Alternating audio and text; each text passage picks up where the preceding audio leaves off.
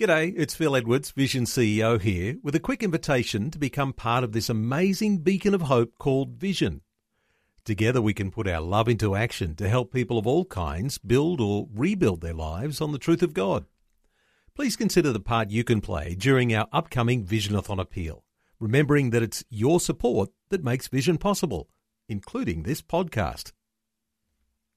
Life, culture, and current events from a biblical perspective. 2020 on Vision. We're going to talk about the rise of new technology. Of course, lots of benefits in the rise of new technology, more efficiencies in the way of doing things. Students can learn on a global scale without even leaving the classroom and often not even leaving home. There's agricultural processes automated, cost efficiencies for business, medical discoveries that are increasing at a rapid rate. We are encouraged to embrace the digital age. But there are concerns about a moral and spiritual crisis. How do we find that balance for ourselves and for our families? How can we navigate the amazing benefits and use them to our advantage without coming undone? Talking nationally, talking personally, talking our families. Well, our special guest through this coming hour, author and speaker Brad Huddleston, is back with us. Brad's the author of the book called Digital Cocaine, A Journey Toward Eye Balance. Another one of his books is called The Dark Side of Technology, Restoring Balance in the Digital Age. And Brad is joining us for a conversation that you can join into, 1-800-316-316. A special welcome to you, Brad Huddleston. Hey, Neil, it is always so good to be with you. Last time I was with you, I was right in the studio. It wasn't that long ago, but I'm back in America, and it's really good to be with you again. So you're back in your hillbilly home base, and that's what I think of now whenever I think of Brad Huddleston, I'm thinking. So describe, just what's the name of the city that you live in? The little place that I live in is called Stewart's Draft, and it's nestled right in the Blue Ridge Mountains in the Shenandoah Valley of Virginia, near where John Boy Walton lived. If you ever saw the old television show called The Waltons, it's autumn or fall here. The beautiful Appalachian Mountains are turning all these vibrant colors now, and the weather's starting to cool off, and a lot of people will be looking forward to skiing soon as the snow will begin on these mountaintops. So it's gorgeous here, and then in a couple of weeks I'll be back in the southern hemisphere summer of South Africa. So, but it's gorgeous here, Neil. It's gorgeous in Australia as well. I know there are some significant reasons for your visit to South Africa that's coming up, and we'll talk about that a little bit later in our conversation. Brad, as we're getting this conversation today underway, and talking about the rise of technology, I mean, technology has lots of aspects to its definition, and really we'll be talking about the rise of digital technology, which seems to be growing and growing and growing at a huge rate every year. The rise of technology, it is a good thing, isn't it? Well, it can be, Neil. I have a degree in computer science. It certainly has served me well. But, of course, a lot of the negatives have outweighed it. Some of the things that are coming down the pike, we've heard about it, we've been talking about it, but it continues to advance. We're talking about virtual reality, and the big names there would be Oculus Rift. Samsung is into that, and Microsoft is into that. Their version of that is actually what is called augmented reality. These are goggles where you overlay the digital world over top of the real world. So in virtual reality, you're totally encased with goggles into a virtual world. With augmented reality, you put goggles on, you see the real world, but then overlaid with that would be virtual content. And it actually looks like that augmented reality is going to win out. So it continues to develop, and of course the big talk is artificial intelligence and Elon Musk. A lot of real concerns there, but a lot of exciting things too, particularly in the areas of language and being able to translate languages in real time as people want to communicate across the continents. You can certainly see how that's going to be very, very helpful as they're working with the computers right now, but of course there's a downside to all of this as well. Well, Brad, when we talk, we are talking in usually a more defined way about the technology, and let's not be so defined that we only talk about one aspect, because obviously the rise of technology and digital technology for business is huge. And then when we talk about this augmented reality and those sorts of things, sometimes where a lot of people will be thinking along the lines of entertainment, what's happening in the entertainment world with all of this rise of technology. And then we can talk about this other dimension, which is how we as humans handle this rise. God created us. He created our brains. We're very adjustable. We're very flexible, but there are some risks in going forward. And understanding the way that that this technology affects us. This is one area of your real specialty, isn't it, Brad? Yeah, it sure is, Neil, and for whatever reason, the Lord has called me to that and opened some incredible doors with you guys as well. You know, you mentioned there's some good things, too. There's an advertisement for Microsoft's HoloLens goggles that's very useful, for example. You put the goggles on, and they show this scenario where someone in one country purchased a sink. I think it was a kitchen sink or a bathroom sink, and they didn't know how to install it properly. So the person, I think it was in Italy, put their goggles on where the actual device was made. The person in America put their goggles on, and virtually the person who invented the sink was able to step into America in real time and point and give instructions to the person on how to install the sink. So you can see how, and same thing with car repair. They had one for a car repair where the mechanic in another country was able to virtually appear and walk the mechanic in the other country through the repairs. So you can see that it's going to be tremendous. Unfortunately, though, two things I would say. There's a downside in that the brain has limits as to how much of the digital technology that we can absorb without it stressing the brain and creating a lot of chemical and neural reactions where you end up with various psychoses and chemical changes. So my area is trying to figure out with other people where those limits are based on age groups so that we work with technology, because it is a great thing, but we stay within the limits of the brain. What has happened, this technology has hit us like a tsunami. There has been no regulation. There's been no prior brain research until very recently, and so clearly we've overdone it. ADHD, for example, is up 800%. Depression is up 70%, and much of that caused directly by overstimulation through technology. So the goal here is not to get rid of it, it's to balance it, hence the subtitles of both of those books where I use and made up a word called iBalance. I'm not sure I made it up. I made it up. Other people may have thought of the same thing, but I actually came up with that because balance is the goal here. And balance, by definition, is working within the limits of the brain before the damage begins. Okay. Now, what you're describing is so significant because I know that when I have a plumbing problem, or if I need to do a repair on the car, I just go to a YouTube clip at the moment. You're talking about the latest developments in technology with goggles and things that you put on. And those things are amazing. But with these new developments, there are some stresses on the brain. And while we're talking about plumbing being quite a, sort of a neutral, normal thing that people might do in installing a sink, the other things that put stresses on our brain, morally, are obviously to do with developments when it comes to some of the violence, some of the sexually charged material that we might view, or as would be the case with these sorts of goggles and things, participate in. These are the areas that we start to have the moral crisis in. And this is an area that you certainly do have a lot to say in, Brad. Yeah, particularly what we do know, Neil, and a lot of research still needs to be done, particularly as artificial intelligence, the HoloLens goggles or the artificial intelligence and the virtual reality goggles are released.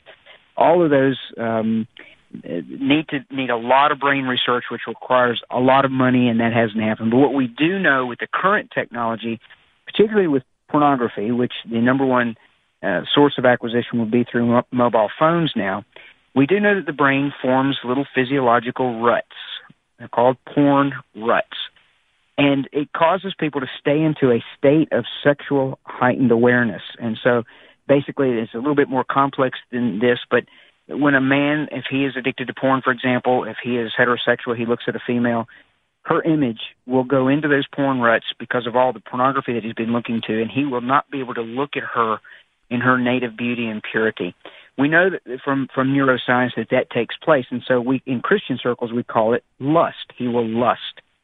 And so, the moral degradation, is incredible because the same statistics that we find in the secular realm regarding pornography, you would think that the church would be less, but unfortunately it is not. And of course, technology is what's opened the floodgates for pornography. It used to be, as we've discussed here before, you'd have to go somewhere and buy a magazine, and it was embarrassing, and it had a little brown wrapper on it. You'd have to really be careful, or you would find your dad's magazines or something, and that was just not nearly as frequent as it is now. Well, now, in the privacy of a bedroom, you can find whatever you want.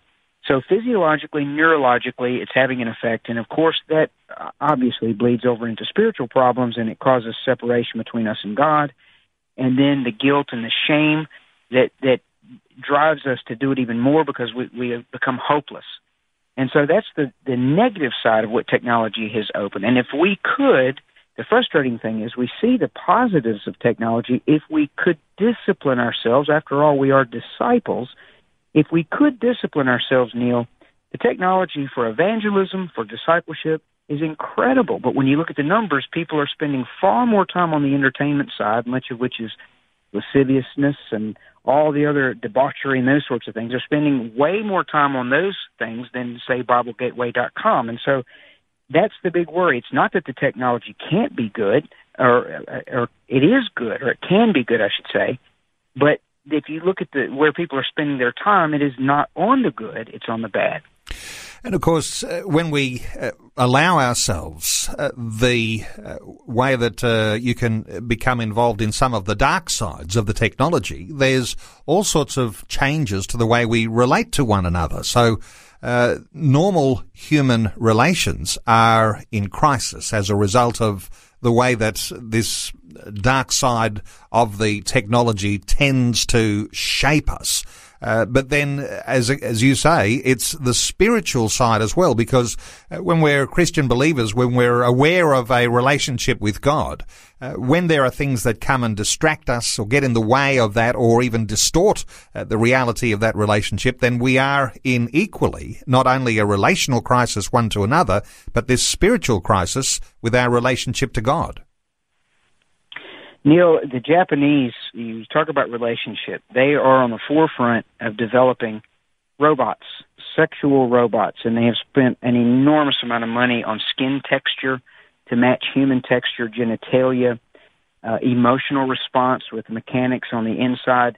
You can basically order a custom sexual partner now based on what your preferences are in terms of a sex partner. And some of the people who are writing about this and studying it are saying that within 50 years it will just be common that everyone will have a sex doll or a robot in their home, and it'll just become a cultural norm. I don't know if that prediction will come true, but in looking at some of the research and what they are developing, I will tell you, it is very scary of how lifelike and real that they have made these dolls. Now, you can imagine what that's going to do to marriages. When instead of a couple working through and sorting through their issues of sexuality, well, they can just turn to whatever their preference is and be relieved, and then they don't work on the more important things. And, of course, that's a spiritual issue because the metaphor of us being the bride of Christ, God wants us to work through these issues so that we're conformed more into His image. Well, having a sex partner in the form of a robot that's very lifelike and speaks to you and reacts to you based on your emotions, because artificial intelligence will allow that robot to learn what you are like, and then that robot will start to meet your needs. Well, the human factor is going to be, in terms of a spousal relationship, will be almost, if not completely removed, and the fear is people are going to say, well, why get married to begin with? We'll just have casual relationships, and if that doesn't work out, we always have the robot. So it's a crazy, crazy world. And I know what I just said sounds really crazy, but there's a lot being written and studied about what I just mentioned. And so, yes, relationships are negatively affected. That's sort of an extreme, but just in day-to-day, we do know that social media does not provide the same koinonia, which is the Greek word for fellowship, the same emotional response, chemical response as meeting face-to-face. We know that neurologically. That's why we have things like Facebook depression. That's why we have things like the most isolated people in the world are people who spend the most time on social media. It just does not meet the same need as human face-to-face contact. And, of course, when you spend that much time, you're neglecting your relationship with God. We know that people are doing that as well, and so the relationship with God tends to be about as shallow as their interhuman personal relationships as well. And Brad, this illustrates, doesn't it, something of the essence of our conversation today, in that in being able to navigate a way forward with all of these technological, digital economy changes, there is going to need to be a new divine wisdom to be able to approach the way that the technology is changing so rapidly because of the issues for human relationships and spirituality. Any hint that we might have a way to begin to navigate this as Christian believers, for ourselves, for our families, for our communities? Well, you said a new divine, and I know exactly where you're coming from, Neil. I would say that the Scripture, which has been around for a long time, which is not so new, still provides the answer. We have to be sensitive to God's Word, which means we have to be constantly saturating our spirits with that Word, which is going to require the bulk of our time instead of being on social media and on the technological platforms. And then, of course, communing with the Holy Spirit. And the Holy Spirit is our counselor, the Scripture says. He is the one who comes alongside of us. He's the paraclete, the one who comes alongside of us. But if we neglect him by not spending time, then we will not have that instant check in our heart when we go into technology and we start to go into areas that are dark. We go into areas we have no business going into. We're not sensitive to him. So I think God has already provided all that we need to navigate the Internet successfully. I think the Paraclete, the Holy Spirit, has not gone anywhere. I think it's us who have checked out. And the Scripture, of course, tells us in Corinthians, Paul tells us to come out from among them and be separate, says the Lord. Do not touch the unclean thing. And if we will do that, the Scripture says God then will receive us. So these age-old, the assumption is we're going to have to grapple with technology, and we are. But I think the assumption is also with a lot of Christians is we have to embrace all of it and learn to navigate all of it, when the reality is if it's evil, we simply reject it, come out from that, and we keep what is good. It's sort of like the old adage, you eat the whole chicken and just spit out the bones. We just haven't been very good at spitting out the bones. So I would still say, Neil, the Scripture and a deep, intimate relationship with the Holy Spirit, if you're spending more time with that than you are with technology, and I didn't say never spend time with technology, but if you're top-heavy on the intimacy with God and His Word, I think you're going to be fine because you will simply know what is evil and what is not. And then the Holy Spirit will give you His dunamis or His power to simply shun the evil side of that. And then, of course, even what is good within technology, the brain still has limits, even though it might be BibleGateway.com or watching podcasts that are from a great church. The brain still has limits, even on good things. Helping you make sense of life, culture, and current events from a biblical perspective. 2020 on Vision. Brad Huddleston, our guest, talking about navigating the rise of digital technology. We're taking calls, 1-800-316-316. Let's take a call. Jason is in Victoria. Hello, Jason. Welcome along. G'day, Brad, and g'day, Neil. I'm a friend of yours on Facebook. Brad, are you there? I am, and I would like to say that I agree with your sentiments, and I agree that the Holy Spirit is a counselor, and we need to, as St. Paul said in Romans, get rid of all evil and cling to all that is good. Good thoughts in there, Jason, and there's good advice there, Brad, which is simple advice and yet profound. That's right. We don't shun cars, even though they can kill you. I think responsible use of a car would be a good illustration here, although technology is a lot more stressing on the brain. But yes, shun the evil and keep what is good, but you have to first know what evil is. And the way you learn what evil is through spending time, a lot of time, studying God's Word, as opposed to spending the bulk of your time on other things, such as social media or whatever else you might, sports or anything else you might be addicted to. So if you're going to be a Christian, be one, and then you'll know what evil is, and you'll know what to shun. And then when it comes to technology, we'll know what to keep as well, because there's a lot of great things to keep. In fact, I'm on a mobile phone talking to you right now. Think of the miracle of that. I can remember, Neil, we used to have to use landlines. Younger people listening to us, just so they'll know, it's when the phone was connected to the wall by a cable. But I'm on a mobile phone, and the technology that we use to communicate back and forth, I have made commercials for Vision Radio in my studio here, transmitted the high-quality files through the Internet, and they've been broadcast, and all happened in the same day. Great use of technology. We just got to keep that and shun the other things. And I know that Jason is studying online, and another one of those wonderful developments that's come with the digital increase of technology. Jason, thank you so much for your insight today here on 2020. We are just a few minutes out from Vision National News. Let me just ask you quickly about the next big thing, of course, artificial intelligence. We've just had Elon Musk in Australia, and he's shared some concerns about artificial intelligence. You're familiar with his concerns, aren't you, Brad? I sure am. In reading one of the Washington Post columns about this, I just want to quote this briefly, and we can continue after the news.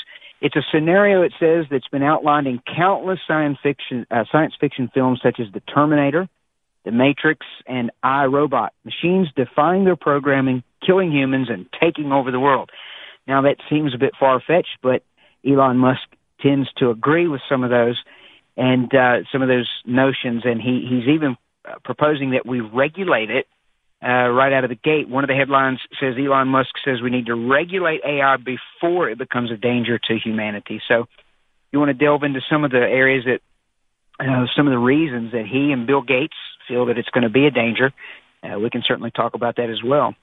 Of course, when we talk about artificial intelligence, of course, it starts with a basis which is human knowledge and understanding. And I imagine that artificial intelligence, when it develops its own thought, or supposedly close to. The idea of morality and artificial intelligence is another big question. But just in the next, just a very brief response on the idea of morality and artificial intelligence from you, Brad. Well, again, that's more of a theological issue, and there's a lot of doubt as to whether or not a machine, has a soul, because it doesn't. But then there's biotechnology that is claimed that will allow the computers to think. Now, that's a little ways off. If a computer can truly think and it's not just code responding, then we will have a problem. And that's where the fear with Elon Musk and Bill Gates comes in, where the computer will actually start to outthink humans and then act on its own, despite the programming that was initially put there. So that is the essence of what the concern is, which could bleed over into moral issues like killing humans. That's what The Terminator and all those movies are about. So how do we find a balance for ourselves and for our family? Is it, as we've been discussing, a matter of growing in relationship with God to navigate the way forward? Author and speaker Brad Huddleston is with us today. He's the author of the book called Digital Cocaine, A Journey Toward Eye Balance and the Dark Side of Technology, Restoring Balance in the Digital Age. Brad, let me come back to something that was discussed very, very briefly in our last segment before the news. We had a caller who is studying online. You've had some concerns about online learning and discussing some of these in seminar situations. What is the risk, or what are the downsides to the challenges of online learning? Well, if you look at some of the advertisements about it, you wouldn't think there are any. But as it turns out, one of the officials, two academics, asked me to contribute a chapter to a book. Now, all of this is secular, but the name of the book is called Ethics in Higher Learning. And the subject that they asked me to deal with as a result of Digital Cocaine, which is a Christian book, this is the miracle. The subject is The ethics of not contributing to digital addiction in an online learning environment. And I can imagine people are raising their eyebrows thinking, well, online learning environment, how can that be dangerous? Earlier in the program, I mentioned we do know from neuroscience that the brain has limits.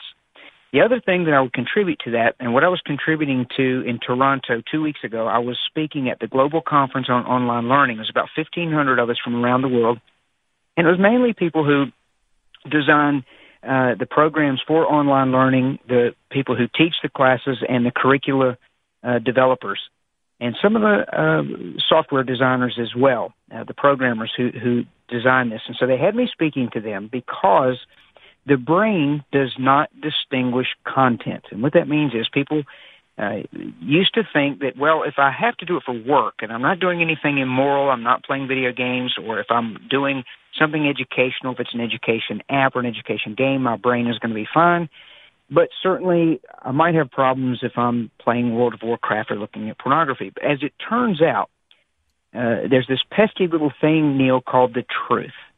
The truth is the brain is not distinguishing that content. It's not a moral agent sitting there saying, okay, I'll let you get by with this, but this I will get you addicted and damage you with this. The brain is not doing that. The brain is simply responding to stimuli.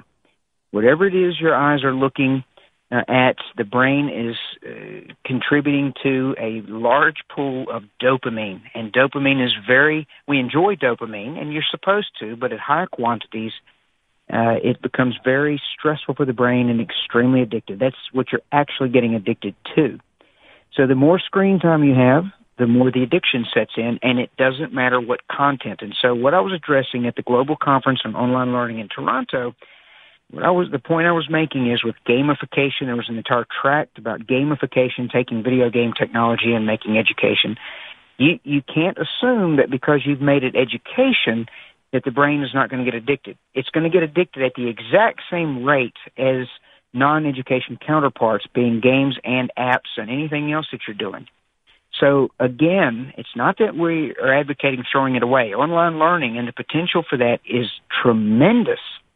But we have to work within the limitations of the brain, which would mean how long we're doing it, how intensely multitasking, and all these sorts of things have to be taken into consideration. So I was there as a result of writing a chapter in the book to give some guidance and some direction on in helping students to manage all of this, because the attrition rate with online learning is quite high. In some cases, it's up to 70% of the students drop out.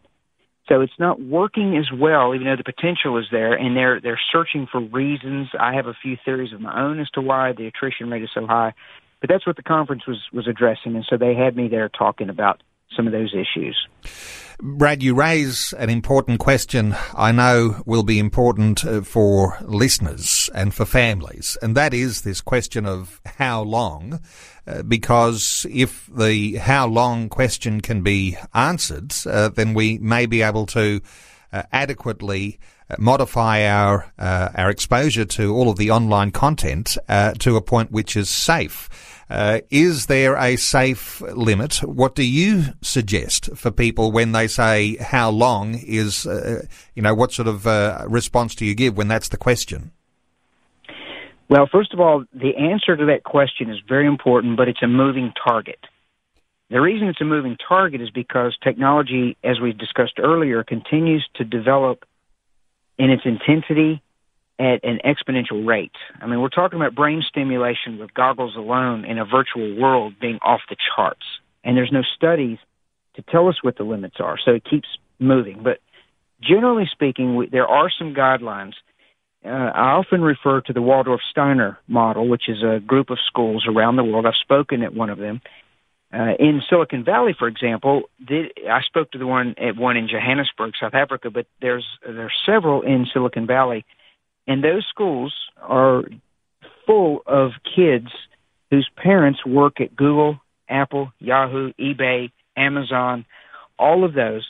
And the reason those kids are in there is because that school does not allow technology until age 12. Notice, I didn't say they never have technology. They wait until age 12.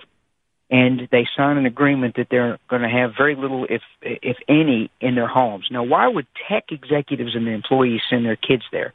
Well, it's the brain science behind Waldorf-Steiner model. And I don't agree with most of Waldorf-Steiner's education model, but I do agree with the brain science. The reason they wait is because the creative side of the brain is in development between 0 and 11, and those tech executives don't want their children's brains getting messed up. So those kids they withhold technology until they're 12, and then gradually they introduce technology. Notice I said gradually, because the brain is still in development, and it's very tender, it's underdeveloped, and so the overstimulation, they're aware that it does damage. So what we do know in an adult, it only takes 1 hour, and the adrenal system will get on overload from using technology, and an anhedonic barrier will start to go up in the brain. So an adult can handle 1 hour, and then damage starts. And so you have to then look at the ages younger than adults. It goes down significantly in the amount of time that you can spend on it from there. That's what we do know. And again, more research needs to be, and it needs to be done. And the biggest thing, Neil, that I hear from people is, I disagree with that. And then I wait for the reason they disagree with that, and they don't have any neuroscience. It's just an emotional response. I think it's stress at the very thought of going without something that you're addicted to. So that's what I think about that issue. So those are the current models that we have, and who's limiting it and at what ages, and it's not nearly as, that line is a lot closer than most people think. Well, some important guidelines there for parents, particularly thinking about their children and this new levels of digital technology, when you say that the tech executives themselves are so cautious that when they've got their children into particular specialized schools, limiting any involvement with the new levels of technology until age 12. So we're talking high school age before children are exposed, and then only gradually introduced to that level of technology. And then the other thing you say, Brad, adults with 1 hour of exposure to deeper levels of digital technology, and then damage starts to occur. So if you're talking about the sort of damage that happens, how do you describe that damage after the 1 hour of use of this of just new technology? Well, that information comes from a book called Thrilled to Death by Dr. Archibald Hart, who is a scientist and a clinical psychologist. He subtitled that book, Thrilled to Death, How the Endless Pursuit of Pleasure is Leaving Us Numb. The book is about the medical condition called anhedonia, which is the damaging concern when you overdo it. Basically, the brain starts to build up resistance to the drug known as a screen, just like any other drug like cocaine. That's why I called the book Digital Cocaine. It actually came from brain scans of people who are addicted to cocaine and people who are addicted to screens. Those brain scans are almost identical because addiction is addiction. So what ends up happening, the damage is a wall of resistance that forms in the brain trying to defend itself from overdosing on that dopamine or the dopaminergic reaction of overdoing it with the screens. And so we don't like to be cut off from that pleasure, and so the resistance just continues to build. And addiction forms by us continuing to do the activity longer, harder, and more intensely to overcome the resistance that the brain or the body is building up. And so we find ourselves with our heads down for a long time. Now, the top symptom, those who get addicted to cigarettes, for example, would be breathing problems or emphysema. People who get addicted to alcohol, they would have liver problems. People who get addicted to screens, the top symptom would be anger. And that is often illustrated with children whose parents use the devices as babysitters. It works. It's the best babysitter ever invented until it comes time to take that device away. Meltdowns, anger especially, defiance in gamers and anger is off the charts. The average age of a video gamer is 32. So, and those people who are 32 years of age have been gaming for 12 years. So it started when they were an average of 12 years. For some of them, it started much earlier than that. So that is what the damage is. It's the resistance that is building up in the brain, and we fight that resistance, and we keep pushing it. And what happens? The pleasure center of the brain goes numb. and you start to lose feeling toward people, toward natural things, and the only thing you want to do is saturate yourself in the digital world. And that numbing of the pleasure center is the damage. The medical term for that is anhedonia. And is this a reversible addiction? What do you do to confront that and to turn it around, Brad? I often illustrate this with kids. I will take a microphone and say, please pretend this is a hammer. And then I'll hold my thumb up and I'll start to bash my thumb with that makeshift hammer. And I will say to the children and to the adults who are in the room, I'll say, if I want the pain to stop in my thumb, what must I do? And I've had children have panic attacks, and I've had to comfort them and hold them for about 10 minutes until those chemicals that were released are dissipated from their brain, because for the first time they have actually thought of what it would be like. They lived vicariously through that and have actually pondered what it would be like to go without a video game forever, and they have a panic attack, a real honest panic attack or a detox effect.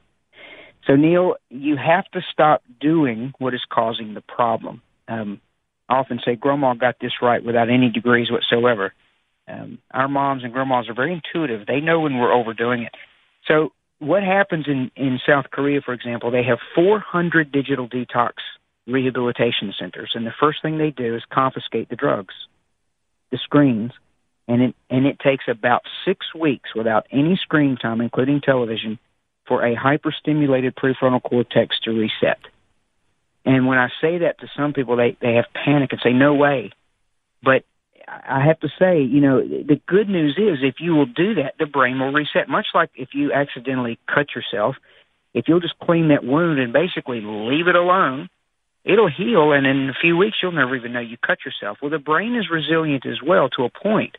If you'll just put it in a healthy environment and not give it any drugs, you'll come out of it. But the longer you go, the more danger you stand, or chance that you stand of creating more permanent like damage. But yes, it is reversible. But you have to completely detox, 100% detox, and then you come back to technology and work within the limits of the brain. Notice I said you can come back to it, but you have to stay within those limits that I've been talking about since the beginning of the program. Life, culture, and current events from a biblical perspective. 2020 on Vision. Brad Huddleston on the line with us from the United States this morning and talking through a very important topic, the rise of technology. And we're talking about some of the downsides, but importantly, how to approach those. Brad, you're about to head off to South Africa in the next couple of weeks. What are you doing in South Africa? Some new research developments when it comes to the neuroscience department there. You work with a university in South Africa. What are the things you're working on? Well, yeah, I'm very honored, Neil. They've asked me to enter into an ongoing collaboration with their Bureau of Market Research and its Neuroscience Division. And so I'm on a research team, 2 research teams starting next week. Well, actually, it'll be we leave next week, but then it'll be toward the end of the month. We're going to be looking at 2 issues. We're going to be looking at what is called the blesser phenomena, which has taken South Africa by storm. This is where young people have older people who bless them with gifts, shopping sprees, and things like that in exchange for sexual favors. And it is epidemic. And so you have older men looking for younger girls and boys, and then you have older women who are also looking for younger boys and girls, and they again bless them. That's called the blesser phenomena. So we're going to be going out and researching that and trying to quantify and see how it's affecting them. And then in the lab, we're going to be working with a clinical psychologist to bring porn-addicted young people in, and we're going to be doing EEGs. These are electroencephalograms on their brains to try to measure and determine some of the emotional damage it's doing to them, or seeing how it's affecting them. We know it's damaging, and to try to get some measures of that. And my desire with that would be to get a baseline of someone who hasn't seen pornography, if we can find someone who hasn't. And that way, as you start to work with people who are addicted and you start to wean them and you get them off and you can then measure to see if you're making progress. That would be my desire in part, but I don't know. We don't know how it's going to go. We're just going to have to get in the lab and let the data speak for itself. So that's what's happening. I would ask prayer in that, and just extremely honored that they've asked me to be part of this. So I've been with this collaboration now for a little over a year, and getting more and more involved. And the University of South Africa has really taken the lead in some of this, and it's good. It's good, and it's very encouraging because their heart, even though the University of South Africa is not a Christian university, there are Christians there, but they have a real heart to help people. And it's not just academic. It is that. It's very academic, but they want to help people. And as a minister, that thrills me. Brad, do you know what sort of research is going on in other parts of the world? I mean, you're headed off to South Africa, but is this type of research being undertaken by universities around the world, or is it something that is still in development stage, or are people ignoring it, thinking that there is no problem here? For the most part, it's being ignored, but there is research being done. There's research being done here in America at Northwestern, and MIT and Stanford. They're looking into this, and at Northwestern, for example, there's fascinating studies going on there. One of the professors has shown a dopaminergic reaction, which, as you can see on fMRI brain scans of people who are addicted to pornography, for example. You can see the dopamine right on top of the nucleus accumbens or the pleasure center, and then they put someone in the fMRI and they, for example, tell them they're just going to show them pornography, but they don't, and the same reaction happens, and they're measuring anticipation where the images that are already resident in the brain can trigger the very same thing. Of course, we all know, those of us who have seen pornography, you know how those images can be very difficult to deal with. So, and I'm not innocent. Now, I'm innocent currently, Neil, and it's been years since I've looked at any pornography, but that doesn't mean that I don't need God's power to keep off of it. I could fall tonight, but I have accountability and all of that. So, yes, there is some research being done, a lot being written about it, but we've tried to find other people who are going out and speaking about it like I do, and we haven't found anyone yet. A lot of people doing cyber safety talks, but to actually start talking about these severe limits, not too many people talking about it, more and more research coming out about it, though. People are writing about it. So it's encouraging, but there's a lot more needs to be done.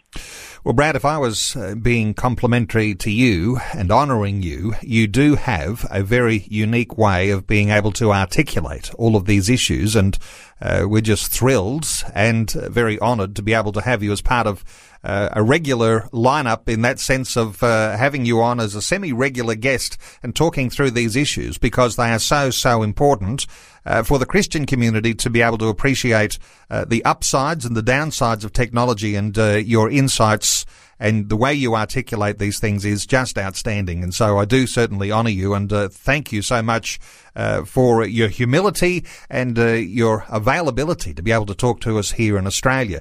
I will point people to those couple of books, but there are lots more products and resources that you have for people. But Digital Cocaine, the book we've been talking about, A Journey Toward iBalance, The Dark Side of Technology, Restoring Balance in the Digital Age. Of course, we have in earlier times talked about the DVD series called Porneia.